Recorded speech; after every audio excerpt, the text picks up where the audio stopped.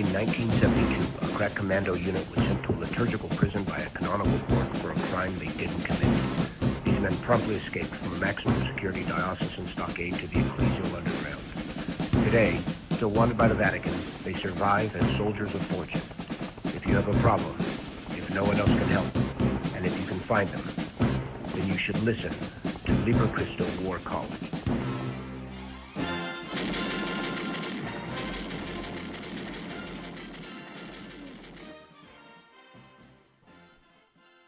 Welcome to Wednesday War College. I'm waiting for Kyle Clement, our instructor for the day from the Liber Christo War College, to log in. My name is Jesse Romero. What's that, Richard? My engineer's talking to me. Kyle is on. Welcome, Kyle. Welcome to the War College Wednesday, my friend. Good morning, Jesse. It's nice to be with you.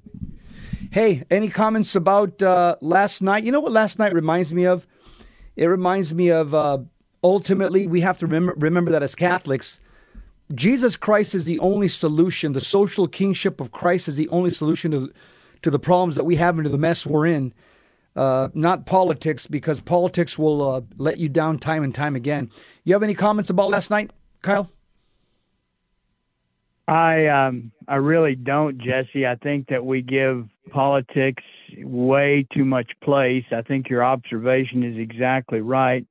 We need to return to theocracy. It is only in theocracy that our political leaders, government itself, all gears us toward a unification of the temporal and the spiritual, the corporal and spiritual works of mercy, which militate toward the ultimate good, which is God. We see it time and time again. You're a scripture scholar. You know the sin cycle where Israel wanted a king, and God very justly gave them a guy who had just lost his asses. He was inept, but they wanted a king. They got a king.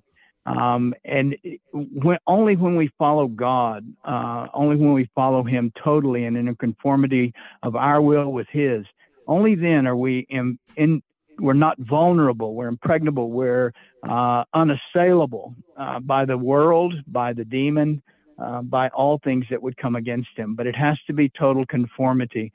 Part-time religion simply does not work.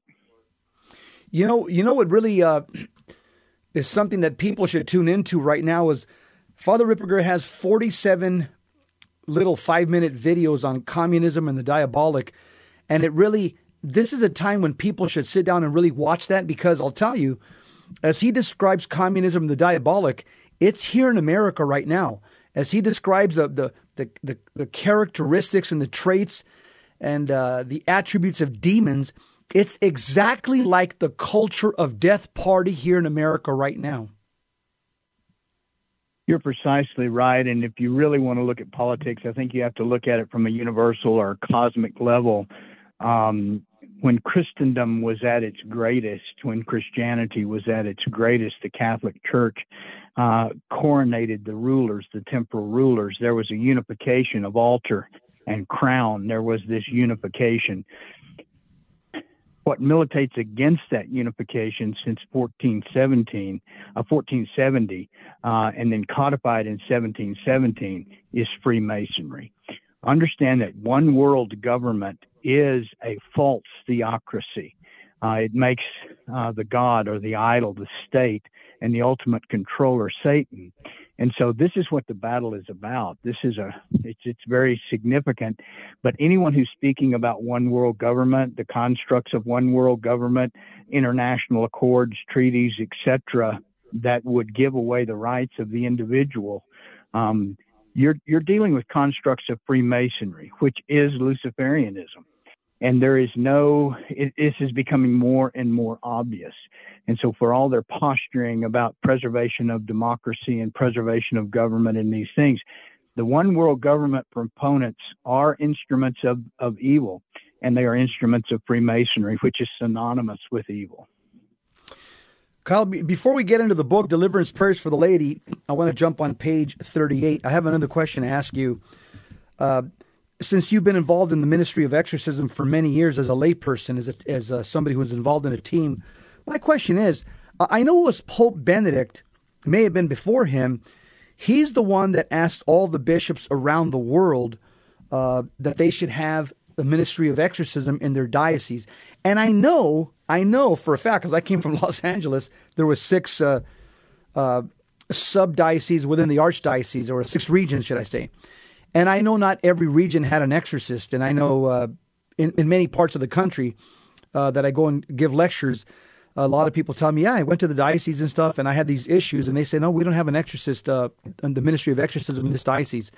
So I know that we don't have that ministry operating in every diocese in the U.S.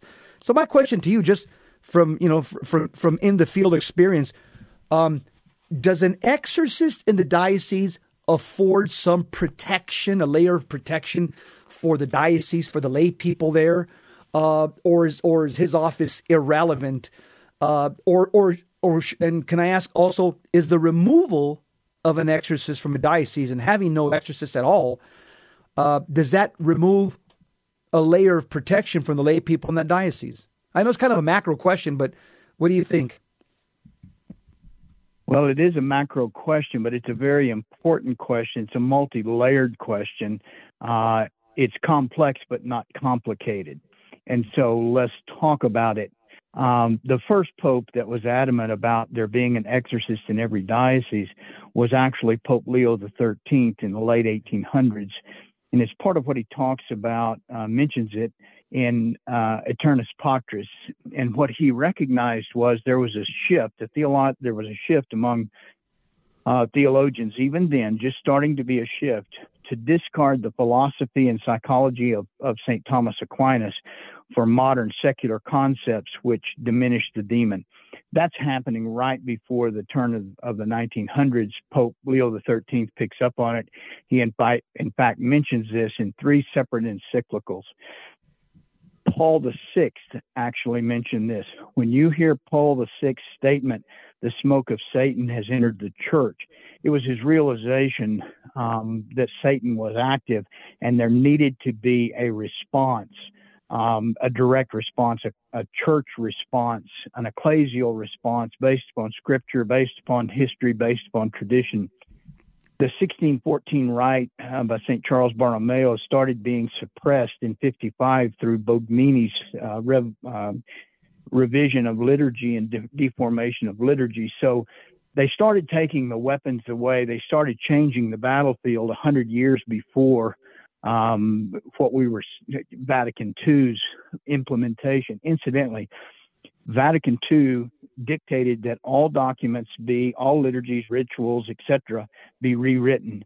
The last of the formal rituals to be written at the directive of Vatican II was the rite of exorcism, and the new rite was only promulgated 3 years ago in its final form. So that's how long it was suppressed. It was not engaged in formally, but Pope John Paul II reiterated that every diocese needed an active exorcist. Now, active is a word that's inserted there, and then Pope Benedict picks this up, and Pope Benedict picks it up from the sense that all Catholics, no matter what diocese they are in, should have access to an active exorcist. So you see the movement, you see the development of these papal statements. But de facto, every diocese has an exorcist. The bishop. The word is active. Okay. Oh, okay. Got it. And so the word is active. Now, the diocese, the exorcist that every diocese has is their bishop. It is part of his episcopal duty, charge, title, obligation to be the exorcist, to expel Satan from his geographical boundaries. It is that simple.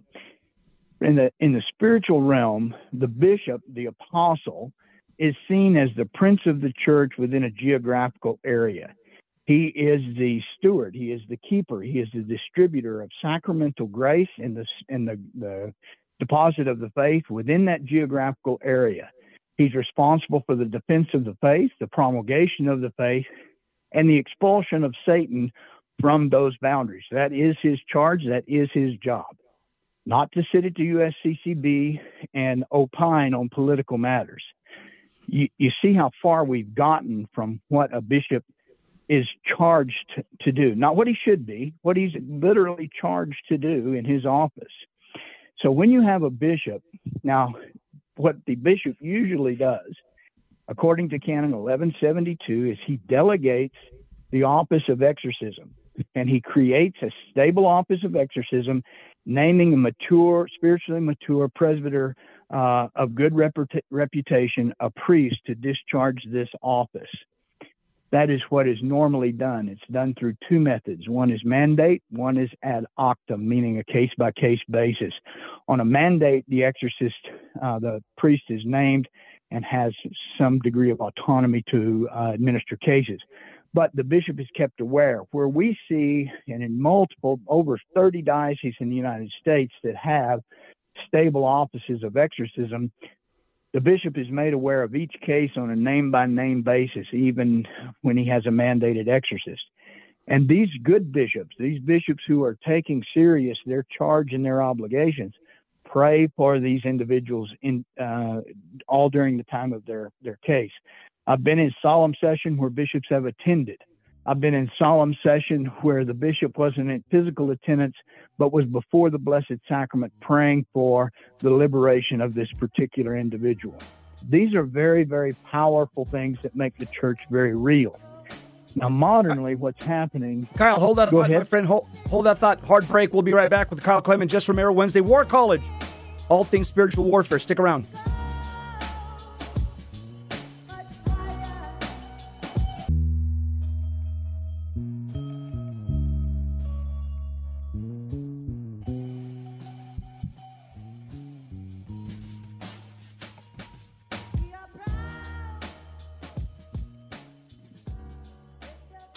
Wednesday War College, Jess Romero, Kyle Clement, the day after the elections.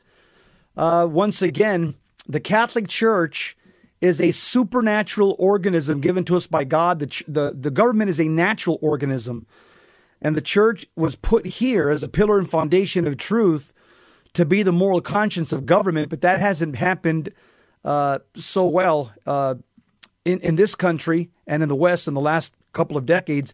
We've got Kyle Clement here, and I asked him a macro question. He's giving me a macro answer, which is good, because that's what I wanted, about what does the ministry of exorcism afford a diocese? The question, does it afford lay Catholics some protection? And obviously the answer is yes, but it comes from the office of the bishop. Kyle, is there anything else you want to add to that? It's a pretty complete answer. So you're basically saying, yes, of course the office of exorcist affords lay people some protection, especially when, once again, it's instituted and backed up by the bishop, right? Precisely. I'd just like to pinpoint in, kind of like focusing in on a microscope to the and finish up this good question, this good opportunity.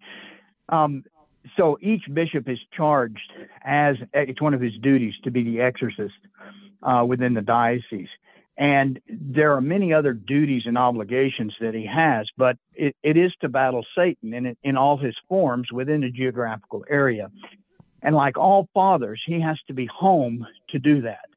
So whenever he is away, there's a certain vulnerability to the household. There's a certain loss of integrity. Also, with regard to the individual bishop, First Timothy 3 has some very poignant language about he who would aspire to be bishop and the ordering of his own household.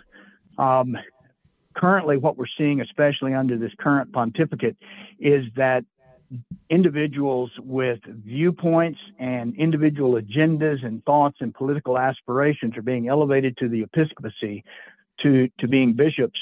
And this is a vulnerability. This is a huge vulnerability. We're going to see it in the short term. We're also going to see it for the next 30 to 40 years as these individuals age out. So hang on, buckle your seatbelt. It's a rough ride. It's going to get worse before it gets better, because the bishops are where the weak spot is in the current battlefront, the battle array.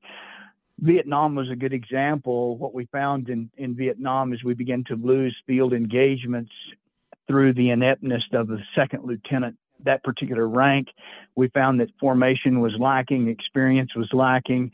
They were defective in many areas, and they fell in large numbers, but sadly they fell with their troops. And in some cases, even fragging.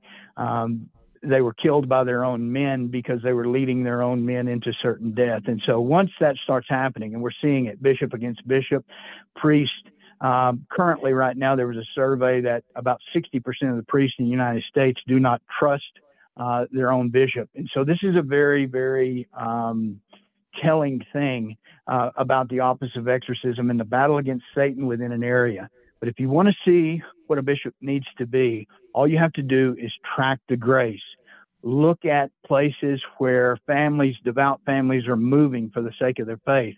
Look at the number of confirmations. Look at the number of baptisms. Look at the numbers and incidences of an increase in sacramental grace within a geographical area and where the church is growing. Pay attention, clerics and the hierarchy of the church.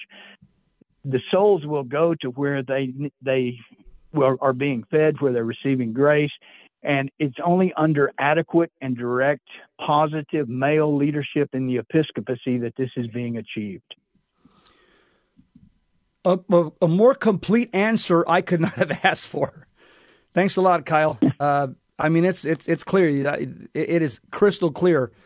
The protection, the spiritual protection that the office of exorcism affords, especially through a bishop that's directly involved. Let me ask you a question. On page 38, you had your hand in this book, Deliverance Prayers for Use by the Laity. A lot of people have this book around the country, and they are very excited about these shows that you do on Wednesday when you explain the prayers. I would like for you to explain the prayer on page 38, short form deliverance prayer. When is it used? Is it an imprecatory prayer? And let me ask you one thing also. I think I responded to somebody the other day and I copied you and you liked the answer because this is what I'm getting from the whole book. Tell me if I'm right. To me, the book seems to be a patriarchal prayer book written for men. Yes, women can use it with their husband's permission or alongside their husband. But to me, it's listening to you talk in the last 8 sessions of doing this, it seems to be a patriarchal prayer book on spiritual warfare that should be used primarily by the husband. Is that am I saying too much, or am I tracking in the right direction? No, you're definitely tracking in the right direction, but even more generally and broadly applied, war is a masculine pursuit. Okay. Very simply, war is a masculine pursuit. War involves direct conflict. It involves violence. It involves damage. It involves tearing things up. It involves direct conflict, physical contact. The feminine soul, the feminine person, the woman, is geared toward life and procreation of life, preservation of life. This is one of the reasons that abortion has such a huge, deep, profound spiritual effect because it's against her very nature.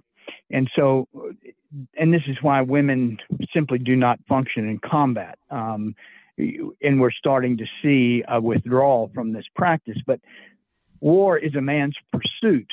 The raising of warriors, the preservation and formation of men, proper formation, is that of women. I think that you look back at the Spartans and you see that the mother, the Spartan mother, very much had the warrior mindset. Now, It's taken beyond moderation, of course, but it's the understanding that modernly women should raise saints, whether they be boys or girls. But right ordered formation is so missing modernly. But in the short, warfare of any kind is a male pursuit. Yeah, Kyle, and I ask you this question because I get a lot of these questions, and I'm sure you do too as well. And Dan, you'll have a woman who's had a conversion back to the faith. She's practicing her faith. She lives in a state of grace. she's got a strong, dedicated prayer life and a sacramental life. Something's happening with the kids at home. There's some type of diabolical affliction. The father's checked out. The husband's kind of checked out spiritually. He's a secular humanist. And the email will read something like this: Jesse, in Father Ripperger's books, what prayer can I pray, to repair the damage in my home? But that's basically the construct. That's basically the narrative that they give me. My husband's a faithless secular humanist. My kids are dabbling in the occult and other mortal sin. I've had a conversion at a Cursillo retreat 5-10 years ago. What prayers from Father Ripperger's book can I use to repair this damage? And so the what you're saying here is, once again, there's just a disorder in the marital construct. This is why it's happening. Until the man takes his rightful place, the kids are going to continue getting retaliated, correct? Oh, that's precisely right. The demon is going to attack the defenseless or those with less opportunity to defend. And you're exactly right. It has to be the protection. I give the analogy that, a man hears a sound in the night, and at 3:00 in the morning, he's in his boxer shorts at the top of the stairs with a ball bat, ready to defend his castle. And while that's a noble response, the better response constantly is to work on his purity, his sanctity, to pray prayers of blessing and protection, because those are most effective by the mail. When I will get 40 to 60 emails a week, which I answer, that's not the total number of emails, but there's 40 or 60 answers a week I send out that start with, have your husband contact us to begin this process.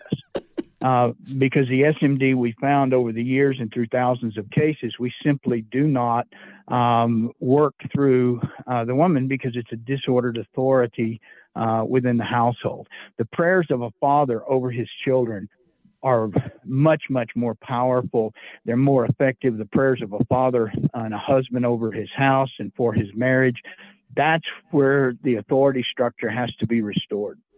And this is exactly why it makes sense to me, why the devil this unbelieving world, that's dominated by preternatural forces. This is why they go after the men. This is why they go after males, because if they can take out the Saint Joseph from the house is unprotected, so to speak. And so, all these sins against, the sixth and ninth commandment, they militate specifically. They go after the man. And again, once they take a man out of the house, the family's unprotected, correct? Well, that's absolutely right. And they can even gain entryway into the house. What a man doesn't realize is at 2:00 in the morning, when you fire up that computer, you can't sleep. You go downstairs, you fire up the computer, you start looking at pornographic images.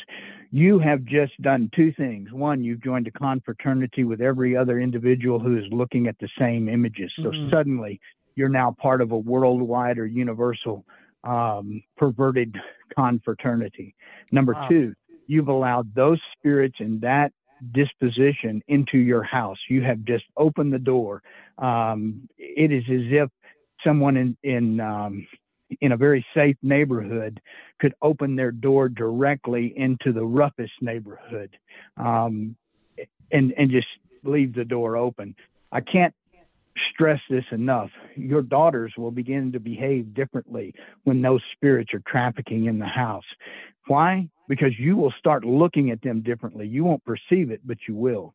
And this is how pornography starts, and it's not the only sin. Gossip in women has much the same effect. When women start talking badly about their husbands or about other men, their sons are listening to this. And so anytime we participate in these activities in our house, we are literally letting the wolves in among the lambs. Wow. Wednesday War Caller, Jess Romero, Kyle Clement. Hey, Kyle, on the next segment, take a look at page 38, short form deliverance, and the next one, prayer of deliverance, and give us kind of the theology behind those two prayers. Are they imprecatory, deprecatory? Who can pray them? When should they be prayed? And you had mentioned that the prayers are these. Does this fall into the sparring prayers? Because you had mentioned that we have boot camp prayers, we have sparring prayers, And I think the other one that you mentioned, I'm looking at here, you have Precious Blood Prayers, Boot Camp Prayers, and Sparring Prayers. So on page 38, looking at short form deliverance, and the one beneath it, Prayer of Deliverance, if you can kind of give us the theology of those prayers. Are they imprecatory, deprecatory, and do they fall under, once again, sparring prayers? Well, wait, hard break. Wednesday War College. I know you guys love this show, and I have Kyle on, instructor for Liber Christo, under the auspices of Father Chad Ripperger. We'll be right back. Stick around.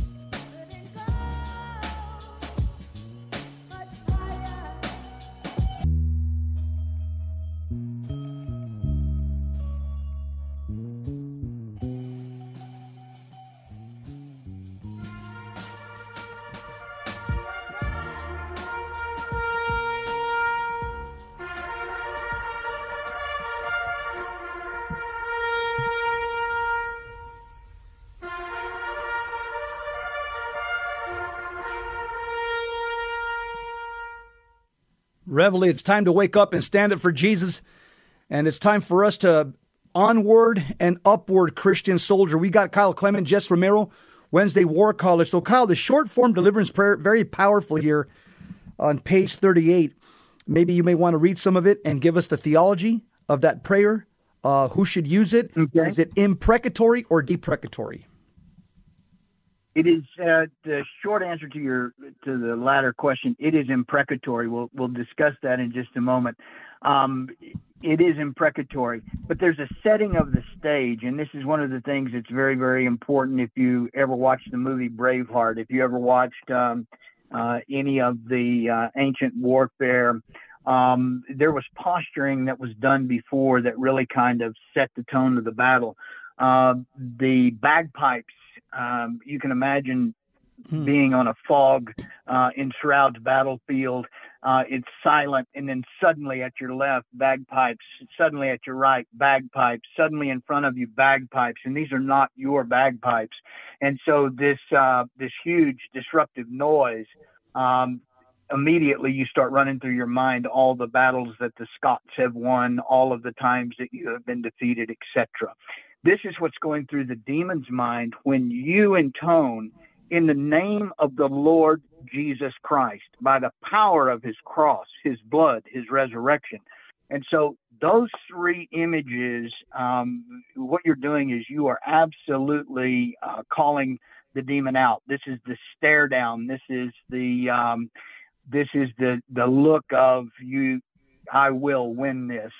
It is the intonation of the name at which every knee shall bend and every head shall bow. And then the three images, his cross, his blood, his resurrection. These are three very poignant images of sacrificial theology that are absolutely kryptonite to the demon. They absolutely render him powerless. You've landed the first punch. So these are, this is a battle prayer. And when you invoke this, and then what follows is, I bind you, Satan, the spirits, powers, and forces of darkness. So there's the imprecatory language. I bind you. Preparatory, in the name of, and by this imagery, I bind you. So this is a clear indication that the person praying this is in a position of authority. This is a prayer of sovereignty. And so he is exerting his authority. It's a patriarchal prayer. It's absolutely a patriarchal prayer. To do this prayer without authority really opens you up, because as the fog lifts, and there are three tape recorders that are playing the bagpipes, not 1,000 pipers who are armed. It's a whole different thing. And so once the fog lifts and the demon gets over the shock and he realizes, oh, this is just one little guy with a megaphone. There's no real authority here. He's going to take you to the woodshed. So you have to have the authority to pray in this way. Kyle, what are the three weapons within this prayer that you mentioned? You said the blood. What else did you mention? Okay, his cross, the instrument of his torture. That's right. His blood, meaning the totality of his sacrifice. And his resurrection. This is his restoration by God the Father in response to the sacrifice. That makes sense. And the demon will have avoided any type of suffering. He certainly will have not given his blood. And he encourages you not to suffer and you not to give your blood, you not to be sacrificial. If he encourages you in the first two and you deny the first two, you will not participate in the resurrection. Got it. Let me ask you a question here, because this is a big question that Dan and myself always get, and we always go to you, obviously. I understand the nature of these prayers are patriarchal, because when I read Scripture, you'll find that it's only men in the Scriptures that do what's called imprecatory prayers. You'll find it's only done by males in the Old and the New Testament, and so. But a lot of women ask. They'll ask, can I do this prayer? And I'll tell them basically what you instructed me by way of tradition and Scripture. Ask your priest, as it says in the link on auxiliumchristianorum.org, or ask your husband, or pray it alongside your husband, but your husband has to lead. Now let's say the husband's dead, or they're divorced, or they're separated, or the woman's single. She lives by herself, not with her mom and dad. Can a single woman, if she's feeling some type of diabolical affliction, can she pray that prayer for herself? If she's got her own apartment, she's living a clean life, living in a state of grace, but she has no husband, no father figure there. Can she pray this prayer? Or would it be better for her to have recourse to the prayers of, again, petition, supplication, like the Holy Rosary, the Angelus, the Divine Mercy, St. Bridget of Sweden? Would that be better for women to do safer? Or if she's by herself, can she do this prayer for herself? A great question, Jesse. So the woman who makes the election, and some women do not make the election, but let's talk about the scenario where a woman makes the election to live on her own by herself.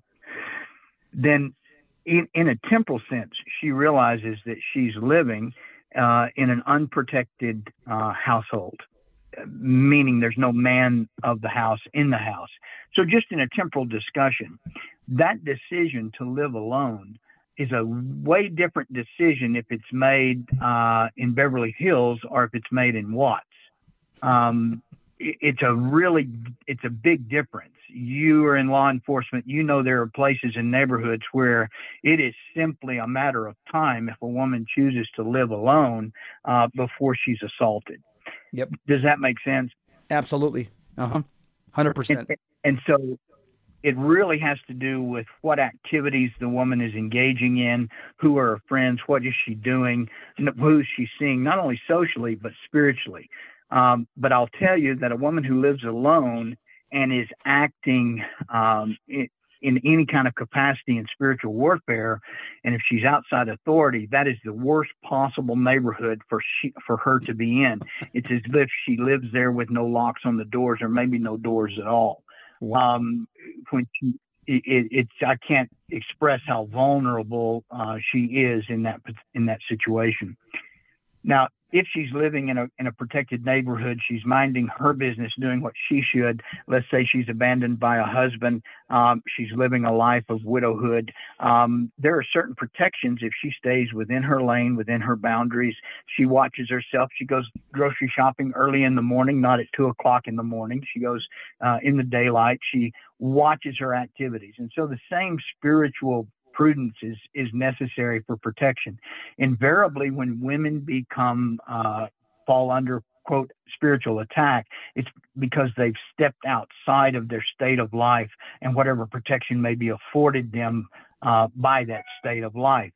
Now, that having been said, that's going to fall hard on the modern ear, but you're in law enforcement. You know that most victims, there is an element of either distraction, they're not paying attention. There's not a situational awareness. It's amazing to watch people in the world. They are basically selectively ignorant of what's going on around them. And so the same thing can happen spiritually. So, Kyle, no, this is a more common scenario. Let's just say, again, the woman had a conversion through, again, some type of encounter with Christ, again, Cursillo or Acts retreat or something. The man is still unconverted, and the kids are living sinful lives. And she picks up Father Ripperger's prayer book, says, I'm going to start doing these deliverance prayers over my kids every night because my husband's a deadbeat. What's the danger of the woman doing that? The converted woman. So the danger of the woman. Yeah. Yeah, the direct danger there is the elevation of the children over the husband. Every bit of grace is going to come in that marriage through spousal union and spousal commitment. And so when she elevates motherhood over being wife, and when she elevates the welfare of the children over the welfare of her husband's spiritual welfare, now we've got a disorder that the demon will exploit. Wow, that just my brain just popped right now that you said that grace comes into the family through spousal union, right? Not through just one converted spouse and the other one's unconverted. So I'm the female, so I'm gonna usurp my husband's authority and bring in the grace of God into my house. No, it comes in through the sacrament of matrimony, but through the husband, and obviously, like you said, that's just a disorder, and demons know that, correct? That's correct, and they will in fact drive that disorder to further impede the flow of grace through the vocation. Wow. What about the next prayer? What can you say about the next prayer underneath it? Or if you want to finish off that prayer, it's got a lot of spiritual warfare language. If you want to just Yeah, I do, because there's this prayer has 4 parts. Okay. And so the first part, if you will, is the pipers. And then the setting of the stage, the telling of your enemy, I beat you before, but I beat you in the name of Christ, who will always beat you, who has always beat you. And then this, I take authority. So this word take, the Protestants misuse this particular thing, the prayer to take authority. Catholics do not take that which is not theirs. You may not take authority. Take here means exercise. So it's a declaration of sovereignty. I take authority, meaning I exert, I exercise, I move within my authority over all. Now, this is a specific thing. All curses, hexes, demonic activity, and spells directed against me. So now you're looking at, you've just brought in the element, though it's not clearly stated, that some other human actor is sending this against you. Did you pick up on that? Yes.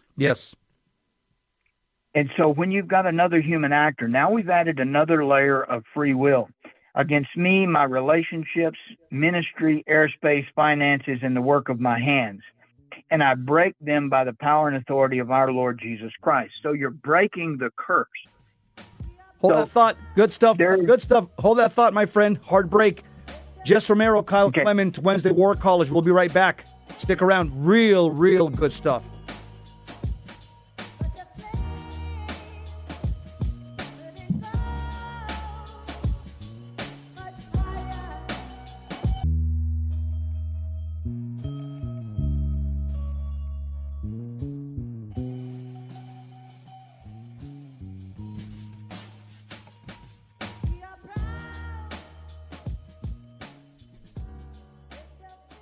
Wednesday War College, Jess Romero, Kyle Clement. We're talking about short form deliverance prayer. Kyle is unpacking this for us and giving us all the nuances of this prayer and when it can be used, how it's used, and who can use it. Kyle, you were talking about the section on breaking them off by the authority of our Lord Jesus Christ. Continue.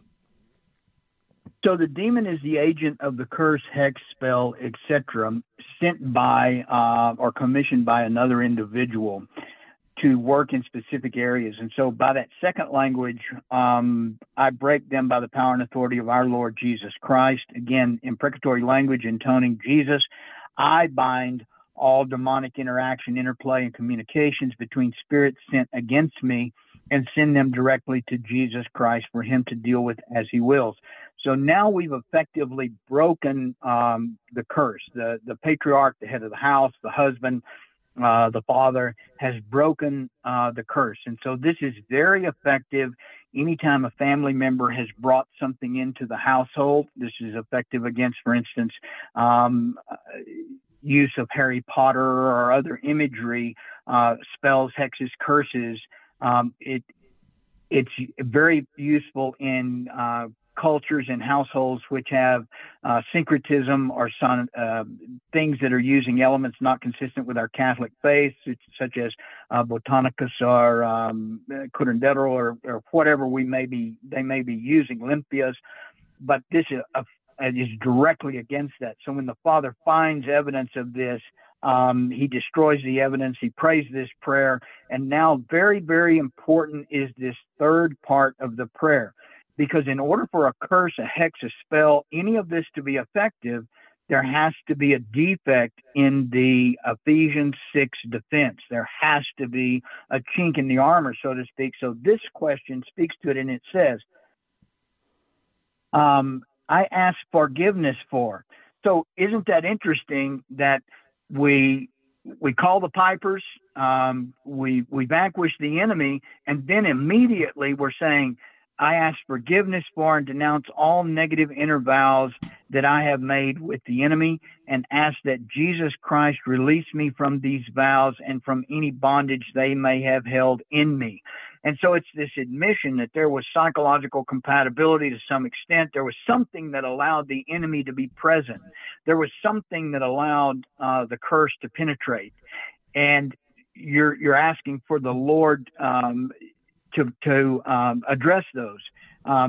Forgiveness for the sin that makes me vulnerable to the curse, the sin that makes me vulnerable or my household vulnerable, any lack, any omission, whatever I may have done to create this vulnerability or to make this thing have effect. Then the fourth part, now the defense. I claim the shed blood of Jesus Christ. Again, this is the intoning of sacrifice, the ultimate sacrifice. Anytime we're talking about the blood of Jesus, it is indicative and symbolic and realistically represents that which most humans can't do, and that which no demon can do, which is give their very lifeblood for our Lord. The Son of the living God, again, sacrificial imagery, over every aspect of my life for my protection.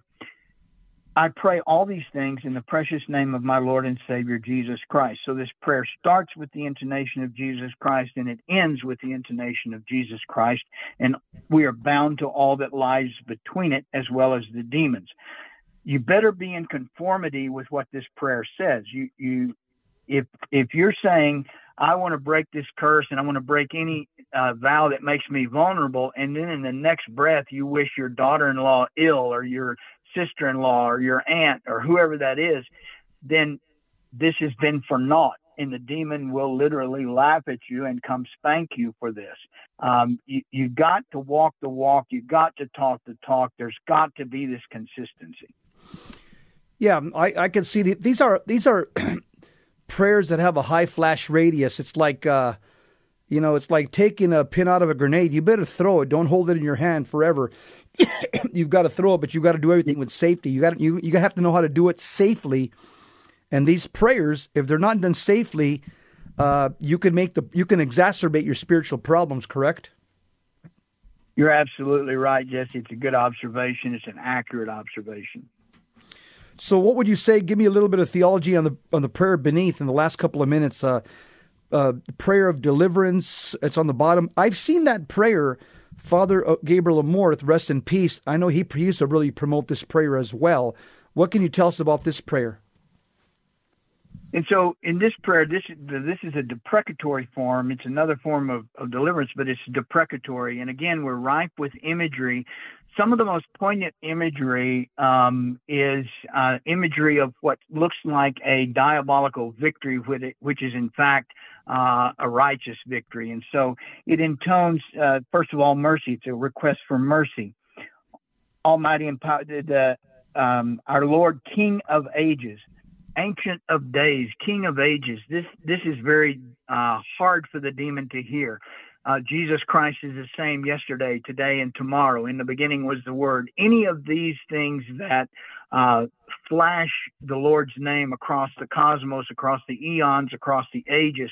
This is particularly difficult for the demon to hear because there is no place in all the universe that he can go and hide, that he does not encounter the countenance of God.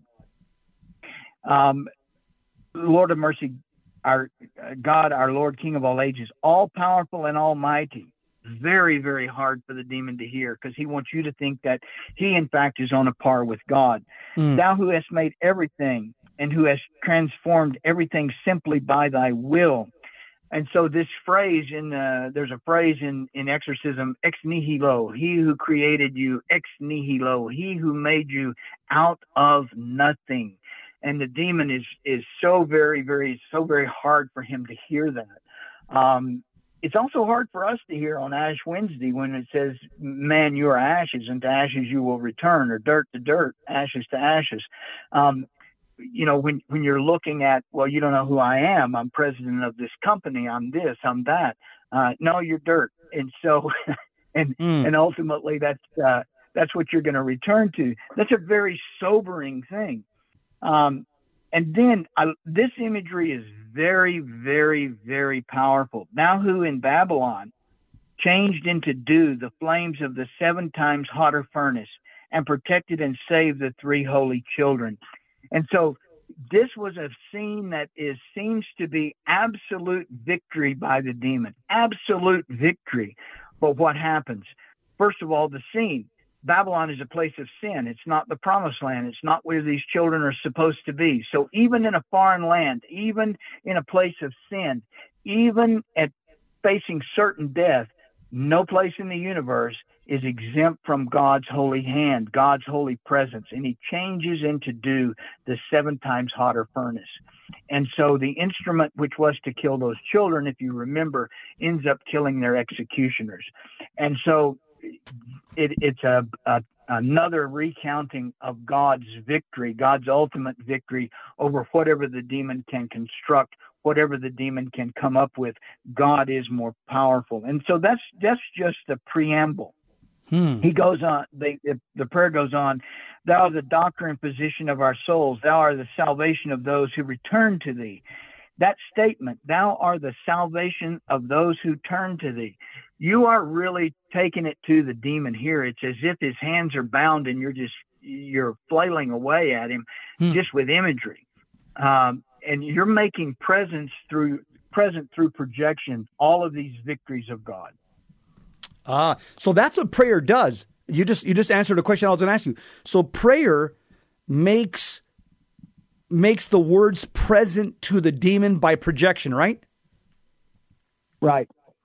And that's what causes him pain, because as you're projecting these words, he gets this image of God and his kingship and the Ancient of Days, and that image causes his, because they're intellectual. They're intellectual beings.